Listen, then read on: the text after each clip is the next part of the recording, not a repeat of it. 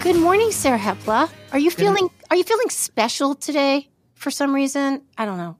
Maybe. Good morning, Nancy Rommelman. I always feel special, but I feel especially special today because it's International Women's Day. I feel like I should have like a little dong or something like that. I think you do. I do. Okay. I have 2 dongs. Yeah, you do, and they're big. Yeah, well, okay, wait. Before we get on my bazunkas, I have a gift for you. I have a gift for us. Okay. I have a gift for women.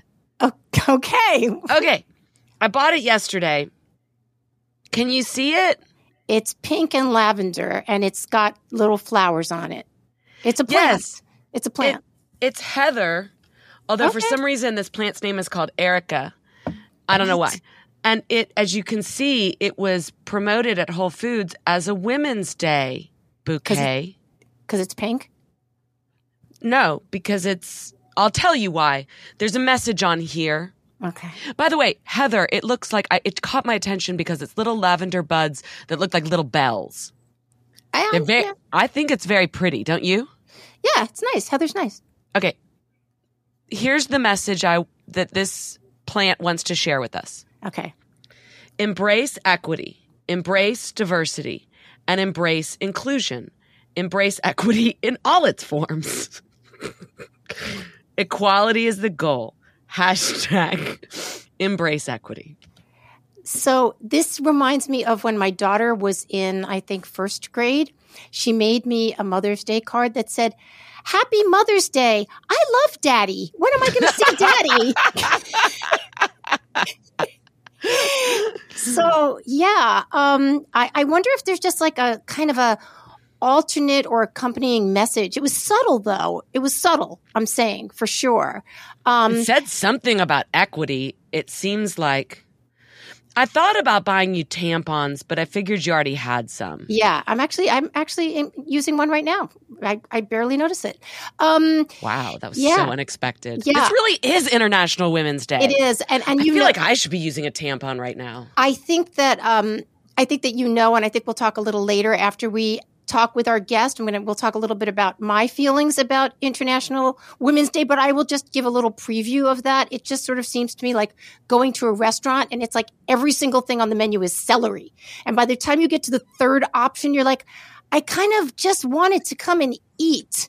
I didn't want to have 600 choices of celery. And that's kind of how I feel about Women's Day, but we think we're going to get into that a little more later. What do you think, Sarah Hepla? Well, I think it might be called Internalized Misogyny Day for you, and that's fine. Yeah, I'm well known for this, apparently. Yeah. I think it's a questionable thing whether or not half the world's population should really have a day of their own. Like, why don't we just have People Day? Like, tomorrow, we can have International People Day.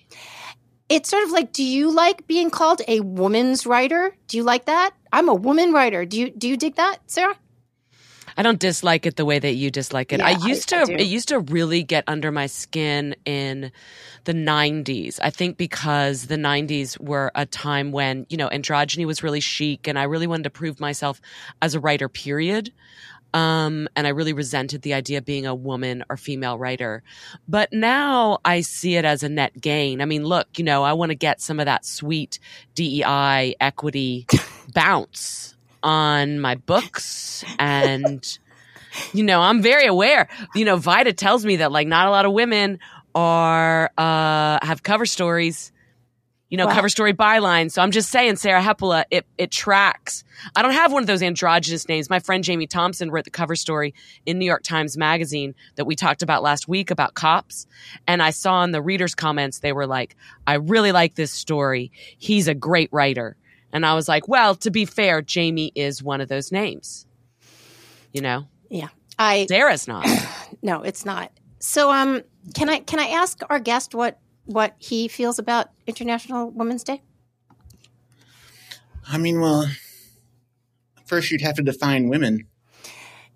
I don't really know what we're talking about until that point, I think we should introduce our guest. Our guest here today is clearly Joe Rogan. Joe Rogan, my boyfriend. No, is Stephen Elliott, the writer and all around hustling, wonderful guy and a friend who's been on the podcast before. And I'm just happy to be on the podcast with Stephen at any time because he's entertaining and smart and is always doing new and interesting things. But last week, he did something I think was pretty seismic. And that was he settled with what's it called? Settled with prejudice. What was the term of law?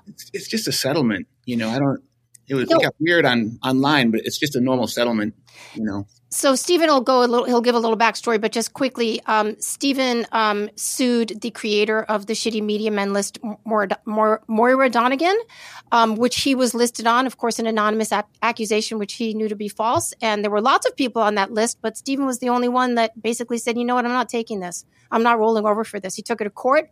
It was said to be an uphill battle because when the Shitty Media Men list came out and, there were 6,895 stories written about it, mostly pro, it was thought like, why is this dude going to take, how is this going to work out? Well, in fact, the case was, I guess, dismissed with prejudice, which is what is the term of law, which means it cannot be brought again. So, Stephen, first of all, congratulations. I saw a lot of people online that were happy for you. We're happy for this outcome. We're happy for some measure of due process. And if you want to take a few minutes and just explain to our listeners who might not know what happened from beginning to end, and let's listen. Sure. So first, a settlement, I just want to start with a settlement of prejudice with prejudice. When you make a settlement, usually you agree that you will not bring another lawsuit. And that's just a normal and part of most settlements. And so because of that agreement in the settlement, that's what it means to be settled with prejudice. It means that you can't bring the lawsuit again. You've agreed, I'm not, we're done here. I'm not going to sue you for this again. I can sue you for something else, but I won't sue you for this. So the, in, I guess 2017, the Shitty Media Men list came out and it was kind of like a foundational document for the Me Too, era. It was really, an important document, at the time, it was a very early, thing. And, it was online for 12 hours, supposedly, and it was passed around, it was sent to all the female editors and people that worked in primarily the literary circles, So you might have gotten it at the New York Times, but you definitely got it if you were at the Paris Review. Oh, that's so interesting. So it's called the Shitty Media Men list, but it's really a very niche subset of media, which is the literary media. And I understand that you're not saying it's exclusively that, but that would explain why, for instance, I never saw it. Right. I mean, that's where it started, and obviously once it goes out, people are forwarding it and so forth. But, Moira Donegan, the person who created the list, was kind of like obsessed with the literary world. And she wants to be in the literary world. She, in particular, hated the editor of the Paris Review because she couldn't believe that a man was editing the Paris Review and so forth. Who was the editor of the Paris Review at the time? Do you remember? Lauren Stein. Lauren Stein. Yeah. So the Media Men list took him out. He lost his position, which was a big point of the media list, actually, because what most people don't know is that, the Shitty Media Men list comes out for 12 hours. She takes it down, but she continues to promote it. She's retweeting people who are saying, hey, this thing is still live and everything on this list is true, and so forth. So, and she doesn't take credit for it for 2 or 3 more months. In January, she comes out with an article saying, I'm the creator, under the guise that she was forced to come out. But that also wasn't true. She was definitely going to come out as a creator of the Shitty Media Men list because she was pitching a book. Right. And the name of the book was Shitty Media Men. Yeah, it's not a lot of wiggle room in there for that. Yeah. Yeah. And so that was the thing. So anyway, I was named on this list. It said multiple rape accusations. And, of course, it could have been just one guy writing that. That doesn't necessarily mean multiple accusations. It doesn't even mean it's a female, because anybody who had gotten that list in the 12 hours that was live could have put anything on the list. But I had the benefit, I think, unlike just about everybody else that was on that list, of knowing that I absolutely had never raped anyone. And not only that, there was nobody out there who thought I raped them. Like, because at the beginning of Me Too, there was kind of a hysteria going on. And people were remembering things that happened in a different way than they might have remembered it a little bit earlier. It was very motivated reasoning, because people were getting ahead, for making these accusations and so forth. And sometimes they were just taking out enemies who were stopping their advancement because, you're looking, it's like a hit list circulating among the most ambitious people in the world. And they're fighting over scraps. There's very little there. So they're fighting really hard for it, because nobody actually reads the Paris Review, right? I mean, so it's really, it's really brutal. And I just want to stop you and say for a second, it's not that I disagree with what you just said, but I also want to say that sometimes there are multiple motivations for these things. Yeah, absolutely. In other words, there could be harm done as well as an incentive to take someone out. That's 100% true. I think that the Me Too movement started with really good motives. And also, I think that sexual assault and harassment is massively underreported. Mm-hmm. It seems there's like this belief that people seem to think you're either against false accusations or you believe that sexual harassment is a massive problem in the workplace. And it's like, you can actually believe both of those things. Right. And one of the problems with the media list is, though, in theory, the point of it is to give women a voice and allow them to report on these things that have happened to them. In reality, it actually made people trust women less because the shitty media men list was a false accusation machine. Everything about it encouraged false accusations, and everybody in the literary world who knew somebody on it or knew multiple people on it believed that they knew somebody who had been falsely accused. There was a lot of false accusations on the list. Or we should just also add, besides that then people may know this already, that the people doing the accusations remained anonymous. So not only did we as the readers of the list not know who was making this accusation, but the people that had been accused had no way of knowing who was accusing them. Right. So that's the thing. You can't defend yourself because it's anonymous. You don't know when it happened. You don't know who's making the accusation. And so how can you prove that you didn't do this? But I had the situation where I don't actually like having penetrative sex with women. And so I knew that there was nobody out there, even if they were changing their memories, even if like they were completely whacked out of their mind, I knew there was nobody out there that believed I raped them because I hadn't had that kind of penetrative sex with a woman in an extremely long time. Can I ask you a question? Mm-hmm. Do you like penetrative sex with men? I was a sex worker in my 20s, and there's a lot of experimentation. More like I would often in a sexual situation, I would be in the feminine role. I would cross dress and the woman would be dominant and she might use a strap on. Like I had a multi-year relationship, very serious relationship, dating a woman who I never saw naked. We never had, she saw me naked a lot, but the kind of sex we had, I never penetrated her, because I don't like that. We should mention that you spent a lot of time in San Francisco. Yeah. And just so people don't know, because you're actually a very well known person in the literary community and the media community, but sometimes that's not as big of a world as we want to believe it is.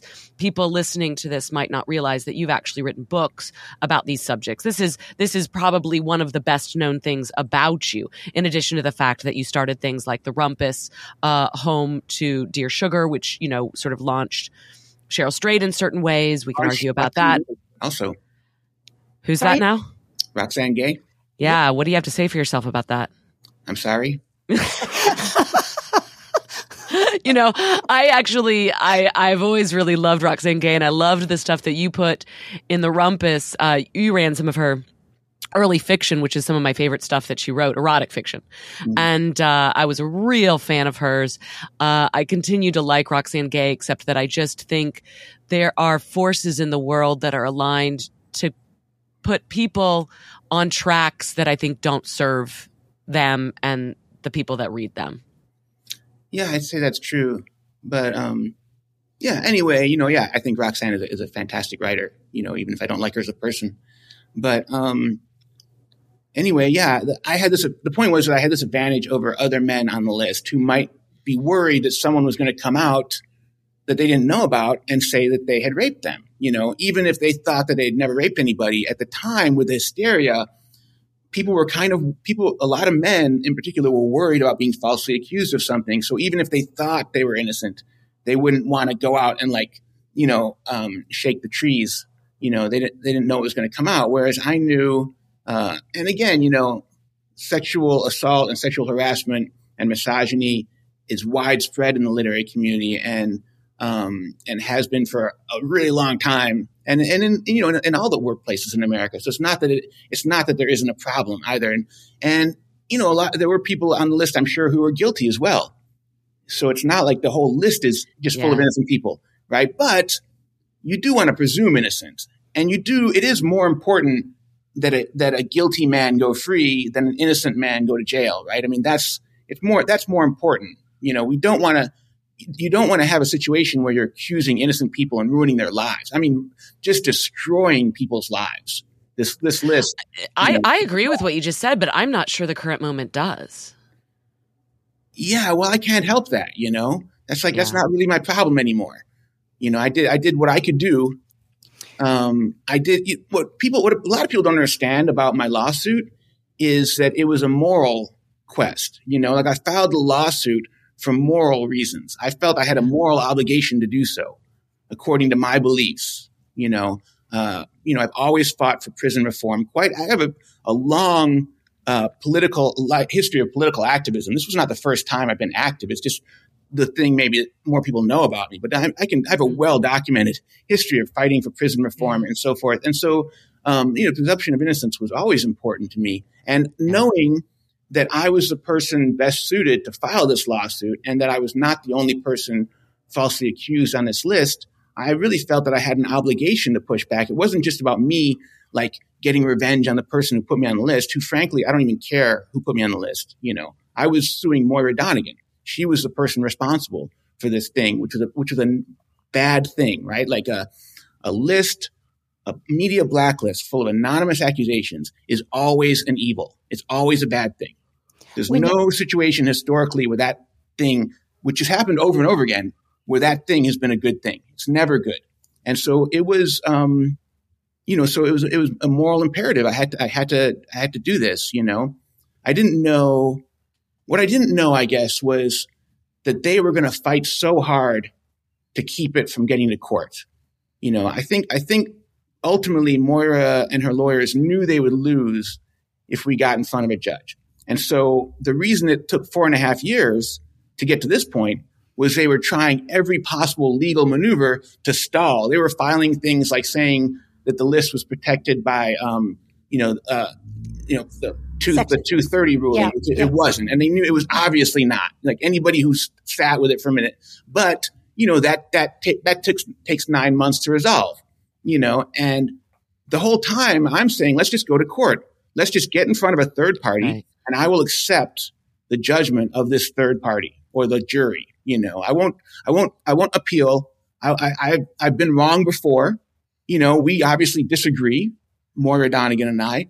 Let's get in front of an impartial, third person and accept that person's ruling. I actually think the American legal system is mostly a really good thing, but they didn't want that. They were the reason it went on so long is because they were fighting. And she had really high priced, fancy lawyers, and they had a lot of resources. And her lawyer was working pro bono. Am I wrong? Yeah, her lawyer was working pro bono. And I think yours might be too. My lawyer was working on contingency. Got it. Basically the same thing. I wasn't paying for my lawyer. But, my lawyer didn't want to go on forever either, I don't think. I don't think her lawyers did either. I think the lawyers were actually wanted us to settle because they both sides knew it was going to go for a long time. Stephen, did anybody, when you were getting ready to do this, was there ever talk of anybody else that had been on the list coming in with you? No, I don't. That would have just actually made it more complicated. It wouldn't have helped, I don't think. Okay. It wouldn't have been a good thing, actually. But can I ask you a question about that very thing? You said that you knew there were other people on the list that were falsely accused. Mm-hmm. How did you know that? Well, START with Occam's razor. Right. Just start there. Just imagine a list that you can just put anybody's name you want. And you know the literary community. You know what people who work in media are like. Imagine a list where you can anonymously just put the person you dislike the most. And maybe this person did do something to you, but maybe you're going to tweak it a little bit and make it a little bit worse than it was, or you're going to give your side of it, and you can take this person out. And if you believe that false accusations ever happen, then certainly a list where people are motivated and being encouraged, to put with no risk to yourself would be, anonymous accusations would obviously be full of false accusations, not 100%, but obviously there would be more false accusations than average. Or maybe not even false accusations, but amplified accusations. Both. Yeah. Both. Yeah. But the amplified accusations is a big deal because what happened for a lot of people, they had done something wrong, but the penalty for what they had done, their life was so completely destroyed. It was so disproportionate to their crimes if their crime had been amplified that way. No matter what you feel about somebody, accusing them of rape is a major accusation. You're not going to get any work once you've been accused of rape. I started getting uninvited from things. I was in Hollywood trying to sell a script and it was obvious that was over. Even before I filed a lawsuit, there was which really amplified everything by 10 because I got so much media attention. But even before that, having this rape accusation, that was so easy to find online. And Moira, of course, was always behind the scenes promoting the list, no matter what she said to the contrary. It was really a negative thing. One more thing I want to point out is I filed a lawsuit after a year. There was a statute of limitations. I had to file the lawsuit or never file the lawsuit. So the reality is, if it wasn't for the statute of limitations, I wouldn't have filed the lawsuit. I was still thinking about it, but I couldn't stand the idea of never being able to file the lawsuit. And so initially I was filing the lawsuit just to give myself 3 more months, because that's what would have happened. I would have had 3 more months to really decide, but the word got out about the lawsuit, and then, it was just, we were going. There's many moments in which this lawsuit didn't have to happen, actually. Another thing is, like, if Moira Donegan apologizes right away, early on, I tried to talk to her before filing the lawsuit. Yeah. Unsuccessful. And if I filed a lawsuit and she sincerely apologizes, she realizes she did something wrong, she understands the harm caused, I'm going to drop the lawsuit, I'm not going to, it's not about, that's not, I'm not punitive. If you made a mistake and you recognize it and you apologize, we're fine. Instead, you double down and we spend 4.5 years on this thing. And now I'm not, now you're either going to give me a lot of money, which is what happened, or we're going to go to court. There was no, we were long past the point. And actually in the negotiations, the thing that she was most important to her, she was insisting that she not apologize. And I was clear from the get-go, I didn't want an apology. I wouldn't believe it anyway, after all this time. So what would be the point of an apology? What they wanted, and this is wild, is very Harvey Weinstein of them, they wanted a non-disclosure agreement. They didn't want me to talk about the lawsuit. Oh my goodness. Which I thought was like so ironic. And ironic. And I was, of course, not going to sign on to that at all. There's no way. Meaning they should have their anonymity and all their bits and everything protected, but nobody else gets that. She was embarrassed by the settlement. She's embarrassed that she paid a lot of money. It looks like an admission of guilt. And the reason she settled was because the reality is she knew she would lose if it ever did get in front of the jury, which it would have been 5 years away, the way they were playing their game, but eventually she was going to lose, Who do you think is going to pay out this money? Is she going to have people behind her doing it? Moira comes from a lot of money. She comes from a very rich family. I didn't know. I kind of, in a way, I think the settlement's a lot of money to me because I was a ward of the state. I was raised in group homes, and she was raised in this rich family. And I don't think the money might not be a lot to her. Okay. It's a lot to me. You can't tell us how much it is, right? It's 6 figures. Wow. Okay. I learned about this because there was a tweet on the Twitter machine that never lies. Mhm. And it said something, and I apologize, I don't remember who it was. It said, Stephen Elliott's case has been dismissed in capital letters. I know. And it went on to say, it's, been done with prejudice. There was a settlement here. It was almost like the way that I read it was this case has been thrown out because it has no merit. Right. P.S. That's not true. They actually settled. Right. And I thought, what is this? What's going on here? Many people came into the comments and corrected this, made clear that this was not a very good rendering of what had happened. You must know this tweet, and who is this person? I don't know this person. I did see the tweet, because I wasn't saying anything. I was waiting for all the documents to be signed and whatever. So they found it when the judge approved the settlement, and then it went onto the docket or something, and they were able to pull it, And so this person broke the news. So I don't know if they had an agenda. It's obviously phrased in a really ridiculous way because, it was not dismissed. When you think of dismissed, you think of a case without merit. And that's what everybody that wrote about the case prior had said it was going to be dismissed. There's 20 articles in New York Magazine insisting that this lawsuit is definitely going to be dismissed. And so it sounded like wish fulfillment, where a journalist was trying to, really wanted it to be the case that it was dismissed and couldn't really accept that, no, this was a settlement in my favor. But maybe also the guy just made a mistake. Sure. So, it's funny because I actually posted that tweet, and I didn't read it that way. I read it that it had been, because I saw the with prejudice. I was like, oh, Stephen won. I could I could read it that way, but I could see definitely how someone would see the opposite. He got his case thrown out. Yeah, capitalized dismissed, and he didn't capitalize settlement. And I think that's why it was. Yeah, he should probably apologize or correct himself, but it's not that big of a deal. So may I, Sarah? So let's talk a little bit just about what the personal reactions that you've gotten, because we know, because we had you on the show before, we'll put a link to that episode.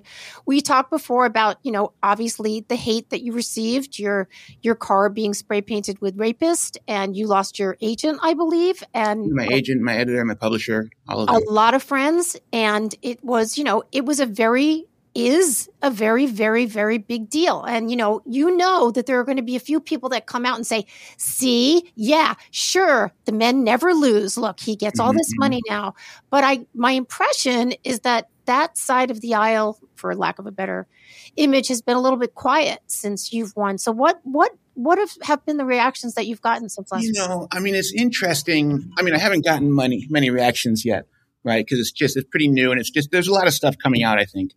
I did a little interview with, I gave some quotes to the Daily Beast, and some stuff is coming out, I think. But, there's a couple of things. One, times have changed, and people, would be embarrassed. It's embarrassing to support an anonymous list, a blacklist full of anonymous accusations. That is such an obviously indefensible thing. But when there's a mob occurring, there's a certain hysteria that takes hold, and nobody remembers joining a mob. I can't tell you how many people I've confronted who have zero memory of joining the mob against me. And I go back into their Facebook page or their tweets and show, and see here, you said this, and they don't remember it. I sincerely believe this, and it's happened enough that I'm convinced of it.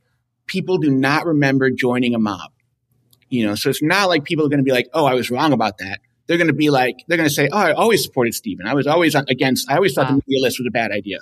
They're not going to remember their actions. And the second thing is, you can't be canceled twice. You actually have immunity after the first time. Yep. There's nobody in my life right now who is going to turn against me. Of course, there's almost nobody in my life. I lost 95% of my friends and social network and the people I knew. So my life, the people the people in my life, the significantly smaller group, by a magnitude. And, you have to accept that, but it's not like, I'm going to face any social consequences anymore. The social consequences have already been bestowed. There are no more. There's no more coming. I'm not going to, my friends that stuck around, they're they've been weeded out. I love the phrase "you can't be canceled twice." I think that should be the name of like an essay that you write or a book. You were very well connected in the San Francisco literary community. I mentioned that you started The Rumpus, which is a very influential literary publication if you don't know it. I was working at Salon for many years, and The Rumpus kind of came up like a viper there in the culture. Mm-hmm. I mean, I was sort of like jealous of a lot of the stuff that you were doing, and you weren't nearly as well funded as we were. Salon is funded by Google, millionaires. And, I was really impressed with what you were doing. There were a lot of people for many years that touted their association with you. They were proud to be associated with you. I won't name those names because I will leave it up to you if you would like to. But some of them are doing extremely well in their careers, have gone on to great success. I wonder if you can talk about whether or not those people have either privately come back into the, I'm sorry that I did this, or what's the status of where you created a literary community that has essentially exiled you? Yeah. Is that fair to say? That's definitely fair to say. For the most part, you're not going to get an apology. For a lot of people, the people that really came out that I really did so much, like for Isaac Fitzgerald, for example, who I kind of made his career. And the way he turned on me was so vicious and unexpected. And he was like one of my closest friends. And it was just heartbreaking, that he would the people that made public comments without calling me. And I was like, say whatever you're going to say. But if you're a decent person, you call me first. And we there was this guy, Matthew Spector, this author, we were very close. And, he tweets, you have this lawsuit is it's terrible, and you have to drop this lawsuit. You're doing violence towards women. And I was like, Matthew, you have my number. If you want me to drop the lawsuit, what's going to be the most effective thing, right? You call me and you try to talk me out of it, and we have a conversation. You don't attack me online, which just makes me dig my heels in more. It was obviously the least effective thing he could have done. It was, this kind of, virtue signaling. And I confronted him. I kind of, for about a year, I got really depressed. I didn't talk to anybody, and I just stayed inside. But then I started getting angry, and I started confronting people very, forcefully, I guess you could say. And he was like, "Oh, I don't support the media list. I don't know what you're talking about." He literally, he had no memory. And so I showed him, what he had written. He's like, "Well, I don't believe that." And he says, "Well," and I said, "Well, you need to say that publicly then." I said, You attack me publicly, so if you apologize publicly, I'll accept it. It's fine, And then he deleted his Twitter account instead. So I think I got a new one now. But that was my. But there was one person who said something kind of mean, but then made some nice comment on some other thing, and I was like, "Hey, it's weird that you did this. You said this when I was getting mobbed, but now you're acting like we're friends. We've only met each other twice, and at least one of those times I was wearing a pink latex dress. And so it's weird that you know what I mean? We're in a bar and I'm in dress and heels. And I'm like, I don't understand, where this came from. And she apologized. And it was I accepted the apology, and it was great, and there was Rob Spillman from, Tin House Magazine, who I confronted him at a party, and he denied it and didn't, had no memory of it. And then I brought up, his post on Facebook where he was raising money for Moira's GoFundMe. And he doubled down for a minute, but I was like, dude, I pushed back, and he apologized, and he said, you're right. I should have called you, because one of the points is you never made it. You knew I was being falsely accused. Nobody believes I raped. Nobody knows me actually thinks I raped anybody. So you didn't think but you never made a public statement about that, but when I filed the lawsuit, you made a public statement against the lawsuit. So, if you had made a public statement saying, this list is wrong. You can't do this. If enough people had done that, the lawsuit wouldn't have been necessary, But the But problem, they were all quiet, the problem, and he apologized. That's what I'm saying. And I accepted it. I'm glad that Rob Spillman did apologize, and I think I've met him once or twice because Tin House is based in Portland. But the problem with, let's say, we'll just use Rob as an example in Tin House, this is like there is no more little sweet spot in the literary world or the MFA world than, let's say, Tin House, right? Mm-hmm. And though that, Sarah and I have talked about this sort of, you were talking about, you're fighting over scraps and you're fighting over this, like, it's like a dirty fishbowl. And the pressure, I imagine, that Rob Spillman was getting from, 100 or 1,000 voices within that world that have any status must have been deafening, just deafening. Like, you've got to make a stand. You specifically, Rob Spillman, who have this, like, you're this big fish in this tiny little pond. You've got to make a statement. And it's just like, well, okay, I'm going to do it. Mm-hmm. And then, I'm glad he kind of, showed up at, later in the day, but he got browbeat into it. He apologized and he said, I don't think you raped anybody. I'm sorry. And he mentioned that he knew somebody else on the list that he also believed was falsely accused. And I said, why didn't you say anything? And he said, well, I talked to them and they asked me not to say anything. Yeah. And I said, like, well, you never talked to me. I don't remember you asking me if I wanted you to make a public statement. So I was a little skeptical that conversation had ever taken place. Like, you asked him, but you didn't ask me. And he knows multiple people who he believes to be falsely accused on that list, which is wild, right? Like, my editor at Grey Wolf also put out a publicly defended the list. And he knew that I was falsely accused, but he had multiple other friends on that list that he also believed were falsely accused. And yet, they convinced themselves, because a human being can convince themselves of anything. Sure. And they just convinced themselves that this was for the greater good. And that even if there was some false accusation on the list was ultimately, correcting, a historic evil. I remember a piece in New York Magazine that came out around this time that, it interviewed some of the guys that were on the list, and a few of them said, a few of them said that they were falsely accused, but they were all of them said it, but they didn't want to be named, and they didn't want to stand in the way of whatever justice this was or whatever. They supported Moira and they supported the Unreal. And they were against the lawsuit, but they were all falsely accused. Unreal. Yeah, but that was my favorite. That was actually the one article that came out that made me feel good. Because I was in such a dark place. I was being attacked by all my friends and everything. And then I read that article and I thought, at least I'm not those guys. At least I'm not those guys. Anything was better than that. I felt so sorry for those guys. And I just thought, that's what a massive like, somebody knows who they are and how deeply humiliating, and I just, it was one of those moments. There's actually a couple moments like that. Like when they spray painted rapist on my car, and also they spray painted scum on the front of my house. And, those were moments of, like, they were painful, but they were also extremely validating. Like, oh, I'm doing the right thing. I'm for sure 100% doing the right thing. And I know that now. Yeah. And they're just going to try to continue to intimidate you into shutting up. And I do wonder, there have to be so many people. I mean, there are people that publicly, came on when I congratulated you on your page, including Glenn Greenwald came on and liked that you had been and the people that are happy about it.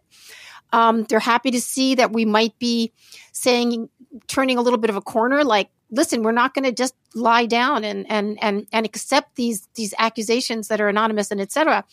But I also think you really, as I opened this episode, you really stood up when other people didn't. And I have to imagine there are a lot of people that are kind of quietly cheering for you and that this happened. Like, they didn't have the courage then to do it themselves, or even to stand up for their friend, or even to just listen to this and say, you know what, I don't think this is really right. Maybe I'll say something. But now it's like, wow, okay, cool, dude. Good. I mean, honestly, it was a lot of damage. It's not, I don't think I'll never get over it. And it wasn't worth the money. It was a lot of money for a guy like me, but it's not worth the money, obviously. And I would much rather have had a trial. I wanted to go in front of a judge, and it was just so obviously it was going to take forever. So it's a little bittersweet. It's a victory, and it's good. And it's good that to push back on false accusations. And then also when I filed the lawsuit, there were a lot of copycat lists, like at University of Washington and on Instagram, and they all came down because of the lawsuit. So almost immediately when I filed, the lawsuit had a really positive effect, of like saying, be careful with the anonymous accusations. It made people think about that. It's not, they're not okay, actually. Stephen, when you filed this lawsuit, there was quite a bit of press about it. I read about it in the New York Times. The lawsuit has been settled now. Has there been press on this? Will there be press on this? Funny, like there was so much media. Well, so when I filed the lawsuit, Moira, kind of had this like PR, team just ready to go. I mean, and they just like went to town, and there was so many articles planted all over the place. And now it's like she's not doing that, right? She's locked her Twitter account, and she's, she doesn't want to talk about it. She wanted, a non-disclosure agreement and so forth. And all these, I think maybe some publications like Vox and New York Magazine and so forth that were so supportive of this thing that really can't be defended. Like, it's so indefensible that maybe they don't really want to talk about it, because it is definitely, I think it's going to kind of pick up slowly because you kind of have to grapple with it eventually. Yeah. But it is surprisingly quiet. Because there's so many articles about how it was just going to be dismissed and the lawsuit had no merit. And now they're like, we don't want to talk about this. Well, I think I'm going to try to write up a little something for Reason, so we'll start there. Now, one lawyer that did write something about it, Nancy brought my attention to this, was the lawyer Scott Greenfield, who has supported you vocally for some time. Scott is a fascinating figure. He's a New York criminal justice lawyer, and he's just not afraid. Is my experience of him. I have spoken to him about the Brock Turner case, which is a case that I've been following and very fascinated by. Scott has been very vocal on Twitter about his belief that is a very misunderstood case. He is correct about that. Do you know Scott? Where did this come from? No, I don't know Scott. But, he has always been super supportive. I mean, I think there's like a number of lawyers in that world who understand how the law works and understand how bad this is. And people who are in the legal profession, anybody that's worked in criminal justice or, police officers and so forth, they know that like false accusations happen a lot, so they're more aware of this and they're more concerned with the checks and balances, And it's a trade-off, right? There's no perfect situation. Like they understand that like you got to let some guilty people go free in order to protect the innocent people from having their lives destroyed by false accusations, and that's a trade-off. Like people think that like the presumption of innocence is just a legal term. They're like, it's such a cop-out. It's a moral stance. It's not you could say it's a legal term because you don't want to deal with it because you want to take an immoral position. But there's a moral prerogative to not destroy an innocent person's life with false accusations, even if it means that a certain number of guilty people will go free because you have to always favor the accused, Stephen, what did you learn from this saga? Well, I learned a lot of bad things mostly, I kind of like, I was always really, just an extremely trusting person, you know what I mean? And so I really lost that, like I don't trust people the same way. And, kind of, faith in people and so forth. So, I don't know, like, I don't regret doing it. I mean, there's no version of me that doesn't file the lawsuit. The lawsuit was the right thing to do. And I'm glad I did it, but it was a sacrifice, also, and I knew that. I knew it would be. Maybe you got some awareness about the literary community. And it was sort of unmasked for you, wasn't it? Maybe. Yeah, that's true. Yeah. I mean, like, I think there's a thing in the literary community that I was also guilty of where, as you're an artist and you create this art, as opposed instead of becoming lovable, it's like, here's a reason to love me other than me being a person worthy, deserving of love, I mean, the literary community, it's interesting because like the sex work community, which I know a lot of people in the sex work community, especially in the BDSM community, and a lot of those people turned on me, but a lot of them didn't, right? They publicly supported me. There was a diversity of opinion in that world. And I realized, like, wow, the sex worker community has so much more integrity than the literary community. Like, not a single person in the literary community publicly supported me. I mean, you can see. Now, am I wrong? I thought Cheryl Strayed did a little bit. A little bit. I did have some problem with her statements because they were false and she knew they were false. I had given her information. So she said some things knowing that they were false. Like she said that the list was never meant to be public. And that gave cover to a lot of people. And I had offered her proof to the contrary of that. I had strong evidence that the list was always meant to be public and that Moira was constantly promoting it, and she didn't want that. She didn't want that information. And she made that assertion. And that bothered me a lot, but in comparison, yeah, Cheryl's probably the good person out of it, and that was, and she was stronger than most for sure. Yeah. But Moya, I mean, that community, like the way they speak with one voice and the lack of diversity of opinion, I mean, it's just like, it's really the worst people in the world, really, and it makes you like not want to be part of a community like that, because you think that the writing world is like where you go, where people have strong opinions and are brave, because that's when you think back to like Hunter Thompson and Norman Mailer and these monstrous people, but who were monstrous, but they were brave and they did all these great things, and Joan Didion and so forth. And, but it's not true. It's literally just the smallest, worst people you can imagine. Like, of course there's exceptions, but on percentage, on balance, percentage wise, you'd be hard pressed to find a worse group. My feet are very firmly planted in journalistic world, but occasionally, I'll dip a foot into literary world, and there is no comparison about like who I want to hang out with. It's like journalistic world, as I think Sarah once said, do you have a problem with someone? You take it to the bar. I mean, that's changed a little bit in the past couple of years, but it's like this kind of palace intrigue, constant dirty fishbowl. It just doesn't happen in journalistic world because you got to get your work done. But the exception to the rule, of course, is our dear friend Nick Flynn. I know. And he hates when I make fun of poets all the time. You should keep making fun of poets, though. He can just be the exception. He's so mad about it. He's like, "Why are you always doing it?" And it's been going on for years now. And I'm like, "I don't know, Nick. I can't stop. I can't help it. They make me do it, Nick."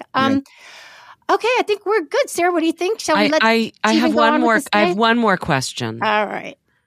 Well, it's that knowing that this was going to drop on International Women's Day, I'm just wondering why you didn't wear a pink latex dress. It's in the closet. It didn't seem appropriate. I'll wear it at some point this week. Maybe you could share a picture of yourself in that dress that we could include in the episode notes. In the show notes. Yeah. I mean, it's on Instagram, but I'll send it to you. Okay. Stephen, thank you so much. I love seeing you, and I'll see you in person soon. Yeah, Stephen, you got balls of steel, and that actually may be literally true, given your history. I'm so impressed with what you did here. I think what you did will make a difference in these cases. For sure, I appreciate it. Okay, right. Bye, Sarah. That was pretty amazing, huh? Whew. That's so intense. The stuff about the friendships cratering. That's the stuff that it hits me in my heart. It hits me in my heart. And I don't know, we know a lot of people in common. And one thing I want to say, and we just didn't have time to go into it, and it's not even right to go into it, but like, I think Stephen would agree that a lot of those people are known as like really wonderful, great people, like open-hearted, very caring people. And I think one of the things that's happened in this whole mess is that a lot of caring people have misunderstood, that maybe it's just a personal disagreement, but like they think that the right thing to do is to turn on people, when I think the right thing to do is to keep opening your heart and, to people. I don't understand why conversations weren't had when literature and communication is the art that you work in. I wonder if people that are sort of known to be sort of big personalities, whether it's on Twitter or just in other literary community avenues and outlets, if that sort of openness, if the corollary to that is they want to, I'm not saying they cynically want to keep their position as an open person and a person that is touching many people, but they just continue to have the thrust to do that so that when one of these things happen, as opposed to like kind of going small and protecting your peeps or your guy, you continue to say, well, I'm here. I have this position on the stage. I will do what I think the audience needs. And I think that's right. And that moment in 2017, 2018, 2019, it was Me Too. And then it kind of rolled over into 2020. It was more, George Floyd and equity and that stuff. You're just going to continue to make sure that you're giving the audience what you believe they're really calling for. And so maybe that's what happened here. Yeah, I think that's a good way to say that. And, I also think that Stephen is a complicated person. Definitely. I'm sure that he has very complicated relationships with each of these different people. The last time he was on the show, he spoke, pretty openly about a piece that had come out in Tin House a few years before this by the author Claire V. Watkins. And it's called On Pandering. And she talks about her discomfort that she had with him wanting to sleep in bed with her. And I really think the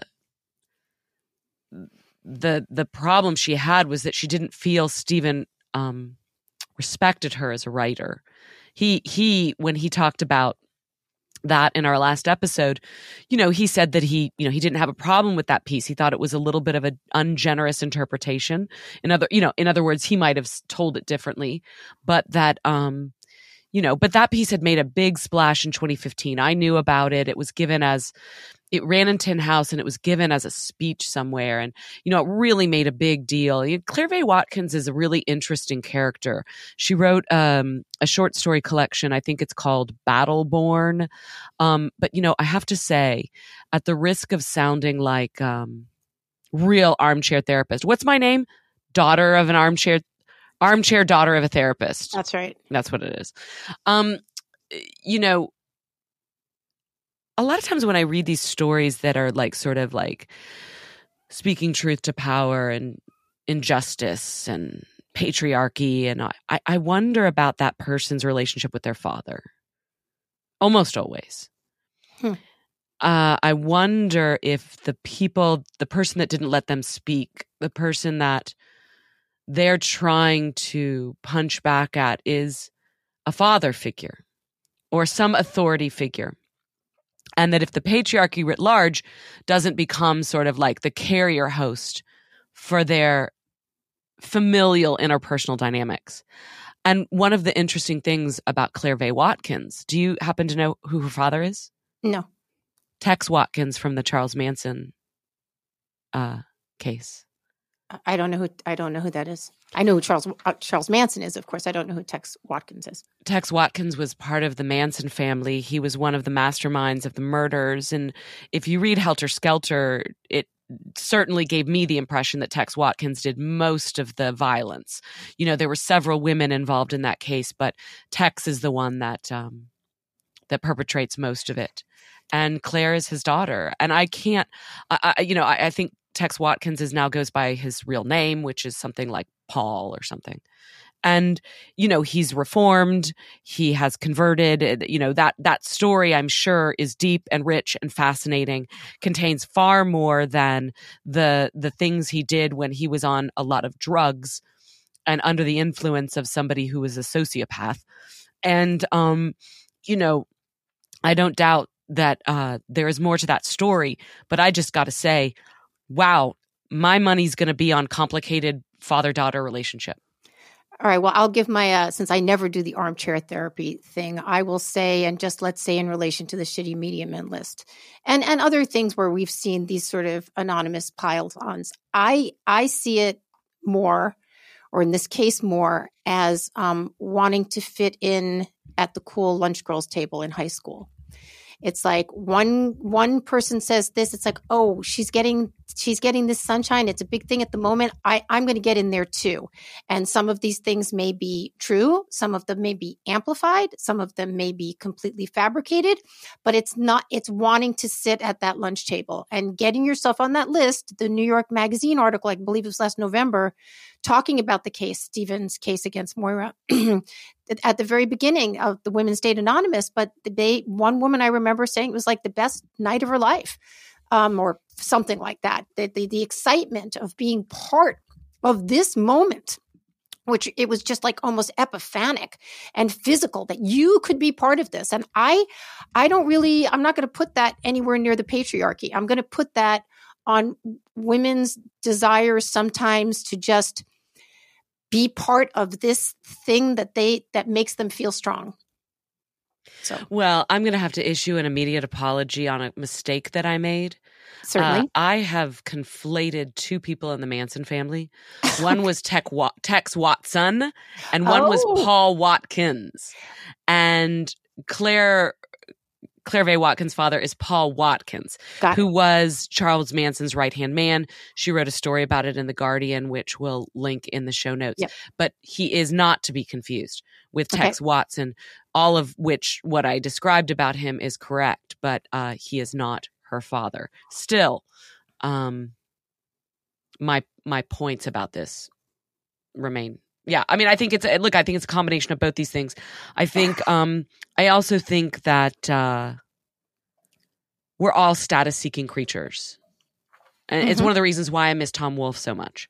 Because Tom Wolfe really understood, human behavior to be status. The best way to look at American culture in particular was through the lens of status. And he wrote uniquely penetrating books. I'm thinking particularly of The Bonfire of the Vanities, but I also like A Man in Full. And frankly, I also like I Am Charlotte Simmons, which was a kind of reviled book that he wrote, but it was about college culture, and I think it's kind of brilliant. He was the first to kind of coin hooking up. By the way, Tom Wolfe did not coin the term hooking up. He was just the first to bring it to my attention. He wrote a collection of essays called Hooking Up, and I was like, what's that term? And, he had college kids, and so he knew that was a phrase that was going on.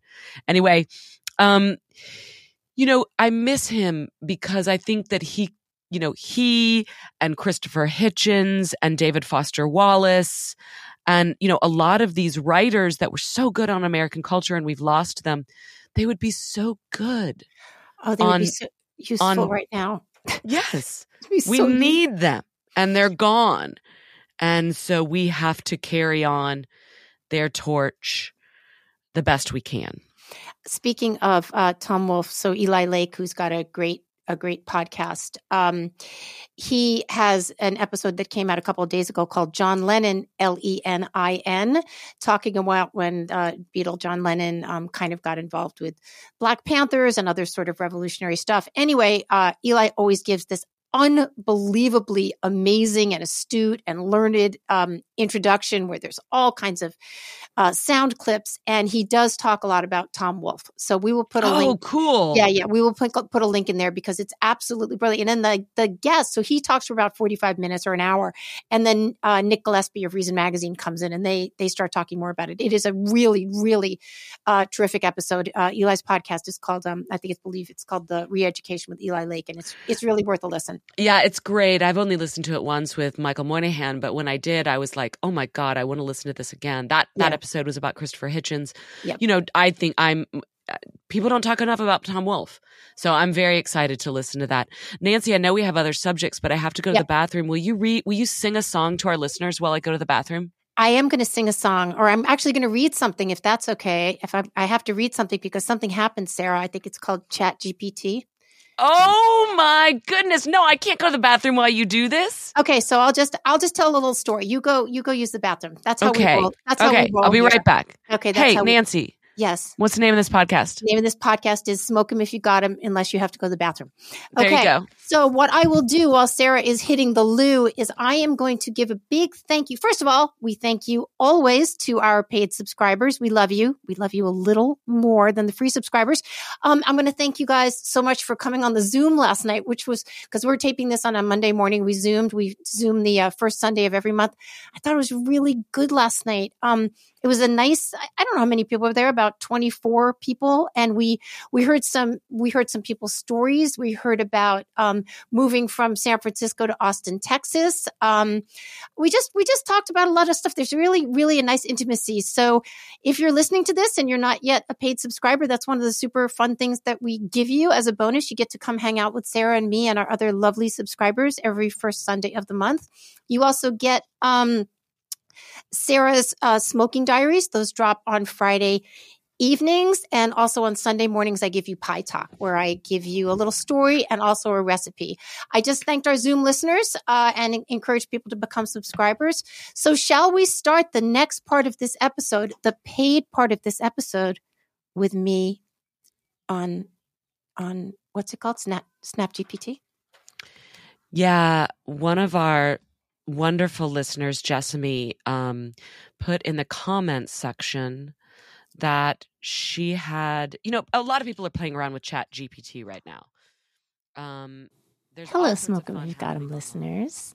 If you are hearing this, that means you have just listened to the free portion of our, biweekly episodes with Sarah Hepla. Sarah Hepla, who's just so busy right now, she could not record this little interim moment for you. We're happy to have you here as a free subscriber. If you'd like the entire episodes, please go over to smokeempodcast.substack.com and sign up and subscribe. Then you will get the full episodes every week, plus some special things we drop for you on the weekends and our first Sunday Zooms. Again, to get the full fig, that is smokeempodcast.substack.com. Thanks.